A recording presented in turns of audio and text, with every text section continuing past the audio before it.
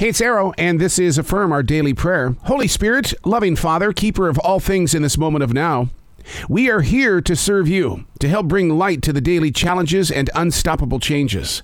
This is your path, and it's our choice to give it to you, which is why we must trust in your word, have faith in your plan, to belong to your circle of peace and forgiveness. And it can't happen only when we're in the mood for it. Lord Almighty God, you are all the time, 24/7, present in all things. Let there be no judgment. We all make mistakes. We all are defeated by temptation. We all must face our weaknesses. And you, Lord, are providing the platforms for each and every one of us to lean on.